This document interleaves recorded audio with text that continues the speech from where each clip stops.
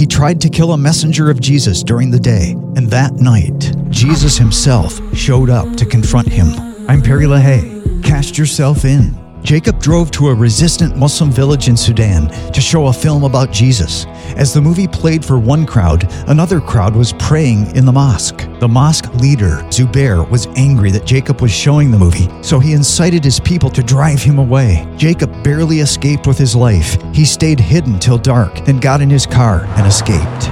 A week later, he was stunned to hear that Zubair had become a Jesus follower. Jacob returned to the village to meet Zubair. Zubair told him that in a dream, Jesus turned toward him while hanging on the cross and said, "Why are you persecuting me?" Still in his dream, Zubair said, "If you really are God, heal me of my chronic disease." When he woke up, he was healed. Zubair immediately began telling his story, and more than 20 Muslims believed. Jesus is moving in the Muslim world. Join him. FrontiersUSA.org.